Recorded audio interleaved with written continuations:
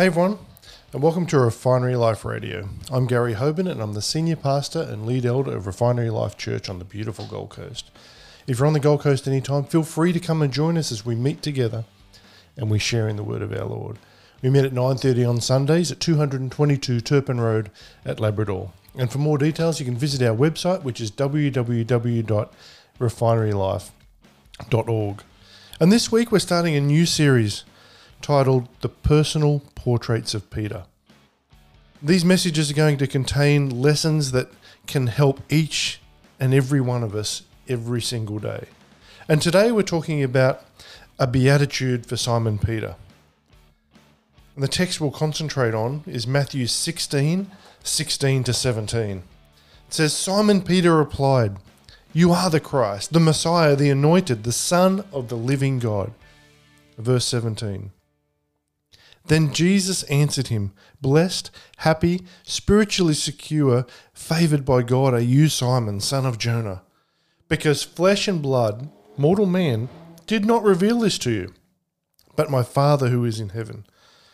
And then the scripture reading which we'll work through is Matthew 16:13 to 26, and then the parallel passages of Mark 8:27 to 37 and Luke 9:18 to 25. So you can have a read of those later on if you like. About 2 years had passed since Jesus had chosen his disciples, and only a little more than 6 months remained before his crucifixion. Our Lord needed to intensify his efforts to prepare the apostles for the event that was to come. After Jesus refused to become a king, great multitudes of his disciples had turned away, and opposition against him had started to increase. Do you find that sometimes yourself when you don't do what the crowd wants you to do? And for the purpose of testing his disciples, Jesus chose to take them north from Galilee into the district of Caesarea Philippi, which was ruled by Herod Philip. And this region was on the slope of Mount Hermon near the source of where the Jordan River begins. And the reason I tell you about the landscape and where they are is because I feel it's really important that we actually understand where the Bible stories took place, because they're historic sites. And Simon Peter was blessed because by the help of God, he confessed faith in Jesus Christ. That's Matthew 16:13 to 17. So he was blessed because he confessed faith. And Jesus asked his disciples, "Who do men say that the Son of Man is?" Son of Man was actually a term Jesus often used to describe himself. And the disciples were ready with several answers when he asked this question. Some said that John the Baptist had come back to life. That was the opinion that Herod Antipas had in Mark 6:14. Others said Elijah, probably because of the prophecy in Malachi 4:5. Others named Jeremiah or another one of the prophets. These questions had been introductory to the main question, however. The main question was, "But who do you say that I am?" And Simon Peter replied in Matthew 16:16, says, "You are the Christ, the Messiah, the Anointed, the Son of the living God." That Jesus is the Messiah was not a new claim. When Andrew first brought Simon to Jesus, he declared in John 1:41, it says, he first looked for and found his own brother Simon and told him, "We have found the Messiah," which translated means the Christ. Early in his ministry, Jesus revealed himself to the Samaritan woman as the Messiah. So this wasn't a new claim. And because of growing opposition, Jesus ceased to use the term and referred to himself as Son of Man, which was a veiled messianic term that did not arouse any opposition. And a few weeks earlier, when Jesus entered the boat after walking on the sea, the disciples worshipped him and said in Matthew 14:33, it says, "Then those in the boat worshipped him with awe-inspired reverence, saying, 'Truly, you are the Son of God.'" Jesus concurred, for he accepted their worship. He didn't have to say anything, he just accepted their worship. And when his hour did come, Jesus, on oath before Caiaphas, affirmed that he was the Christ, the Son of God, in Matthew 26:63-64. And Jesus was pleased with Peter's answer. At a time when others had turned away, Peter had remained steadfast. He joyfully said to him in Matthew 16:17, "Blessed, happy, spiritually secure, favoured by God are you, Simon, son of Jonah, because of the flesh and blood did not reveal this to you, but my Father who is in heaven." Simon Peter's confession of faith was an experience brought about by the power of God. This ought to teach us that Christianity is not signing a creed, or is it thinking about philosophy of life or the philosophy of life. It is primarily an experience that comes from God. Simon Peter was blessed because he was acting like a rock. He was living up to his name in confessing Christ. Jesus added in Matthew 16:18, "And I say to you that you, Peter, and on this rock I will build my church, and the gates of Hades, death, will not overpower it by preventing the resurrection of the Christ." Christ is the architect and the builder of his church. Christ's church is composed of everyone who has answered his call to come out of sin and into salvation, and who, as Simon Peter did, confess him to be the Messiah, the Son of the living God. The Greek word ecclesia, translated as church, means an assembly or congregation, and it was used in the Septuagint for the congregation of Israel, and in secular Greek it was used for the assembly of the people in a Greek city-state for the purposes of transacting business. Ecclesia means called out.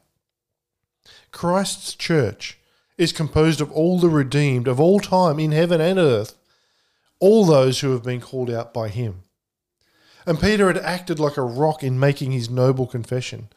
A little later he would act like Satan in suggesting that Jesus not go to the cross, and we know that story. Peter was no more actually a rock than he was actually Satan. In confessing faith in Christ, he was acting like a rock. On this rock of a person, confessing faith in him, Jesus would keep building his church. He had begun to build with the winning of the first disciples. That's when he started building his church. And he will continue to build until the end of time. Saved people are, as it were, spiritual stones in the temple that Christ is building. Simon Peter was blessed by being a member of an indestructible church, as are we. The literal translation of Matthew 16:18, "The gates of Hades will not overpower it by preventing the resurrection of Christ," is correctly explained, "The powers of death shall not prevail against it." Christ's church is composed of redeemed people who have eternal life and either live here or with the Lord in paradise. Christ was not guaranteeing the perpetuity of an institution, but rather the eternal life of his people. Christ's church would not be destroyed here or hereafter. Christ, the builder and head of the church, has conquered death. He promised in John 14:19, "After a little while, the world will no longer see me, but you will see me because I live, and you will live also." Simon Peter was blessed because he was a member of a church with a mission of eternal consequences. The keys of the kingdom of heaven are entrusted to all the church, not just your pastor.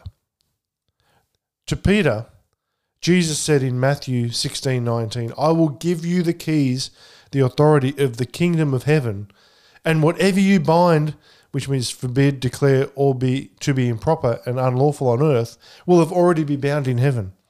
And whatever you loose," so whatever you permit, declare lawful on earth, "will have already been loosed in heaven." This promise was not to Peter alone, nor restricted to the 12 apostles, because in Matthew 18:15-18, on occasion when Jesus was talking to the whole congregation, the church, he used the same words. The steward kept the keys to his master's building. The keys denote stewardship. The steward was responsible for using his master's property in accord with his master's expressed desire. Christ has committed to his church the stewardship of the gospel. Let me say that again. Christ has committed to his church the stewardship of the gospel. The keys of the kingdom do not operate apart from the response of a person to the gospel. You don't get the keys unless you're actually responding to what Jesus said. No person is given power to save another, nor to keep another from being saved. I can't save anyone. I don't get to choose whether someone is saved or not. That's entirely up to Christ. Surely the Lord did not expect his followers to misconstrue this figure of speech to negate John 3:16. God alone has the power to forgive sins, to save or to refuse to save. He has not delegated his power to any person, any group of people, or any institution. One of our church denominations believe that their leader has the right to rewrite the Bible. The Bible doesn't say that. No person, group of people, or institution has been given the power that God has. God has not delegated his power to anybody. And it is foolish to speak of passing on by apostolic succession a power the apostles never had. We hear stories all the time about, I want to pick up so-and-so's mantle or Elijah's mantle or whatever it might be. God never gave those people the power. It was God working through them. As we finish up today, the true apostolic succession is to accept the stewardship of the gospel. It is really that simple. We are to witness to Jesus, who is the Son of God, the Messiah, the Saviour, the Word of God, the Lamb of God, and the resurrection and life. As people accept Christ of the gospel, they enter the kingdom of God. If people reject this Christ, they remain outside. Decisions made here and now have eternal consequences. What is bound here on earth stands bound in heaven, and what is loosed here on earth stays loosed in heaven. Let me encourage you to be diligent with your Bible study time, because God has so much more for us that we can get from going to church once or twice a week and hearing someone else talk about the Word. When you spend time with God, your life will change in amazing ways, because God is a Redeemer. There's nothing that's too hard for him, and he can make you whole, spirit, soul, and body, if you allow him to. You're important to God, you know that already, but you're also important to us at the Refinery. So when it comes to prayer, we believe that God wants to meet your needs and reveal his promises directly to you. So whatever you're concerned about and whatever you need prayer for, we want to be here for you. We're seeing some fantastic miracles happen just through the power of prayer within our church community. So we want to be here for you. Even if you just want to say hi, you can contact us on www.refinerylife.org or via any of our social media channels. And until next time, stay in the blessings.